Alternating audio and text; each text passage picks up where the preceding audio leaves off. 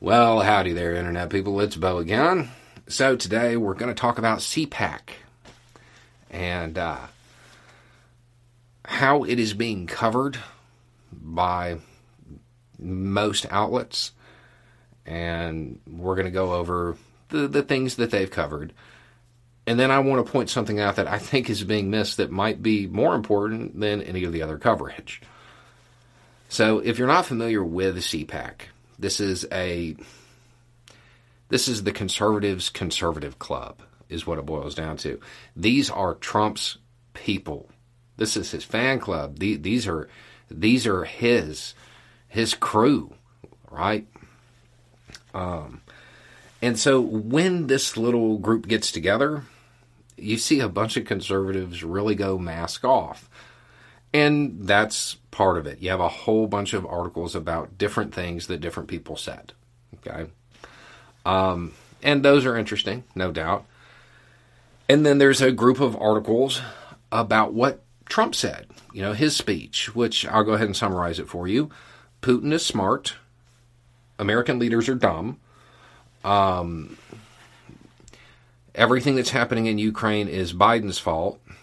He completely forgot to mention that the first time Russian forces fired at Ukrainian forces directly happened under him, and he didn't do anything.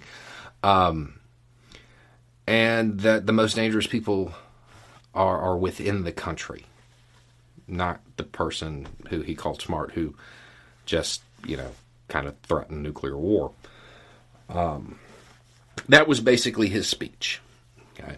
And there are people, of course, tearing that apart, rightfully so. And then there's the predominant story is that Trump won the straw poll. Every time they get together, they have this little fake election, and they talk about who they want to be president. And big surprise, Trump's crew, his people who adore him, said that they wanted him to be president in 2024. 59%. Next was DeSantis, and he was in the 20s somewhere. And that's the story, right? And those are the three things that are really being covered. But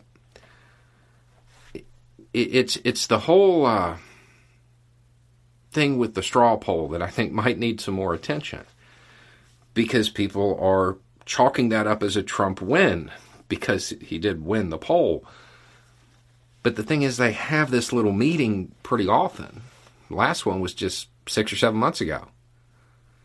And at that one, Trump got 70%. And at this one, he got 59%. Trump has dropped 11 points among his people, his crew, his fan club, the people who should be backing him no matter what.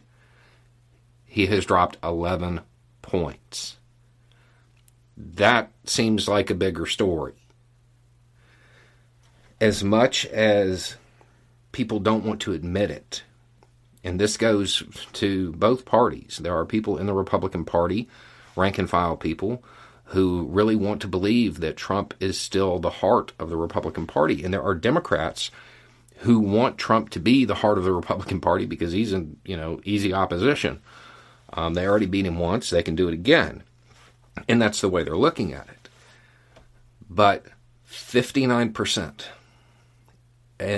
in his circle, in his fan club. That means 41% of people who should be really behind him wanted somebody else. Trump is losing steam much faster than a lot of people want to admit. I think that's worth noting. Anyway, it's just a thought. Y'all have a good day.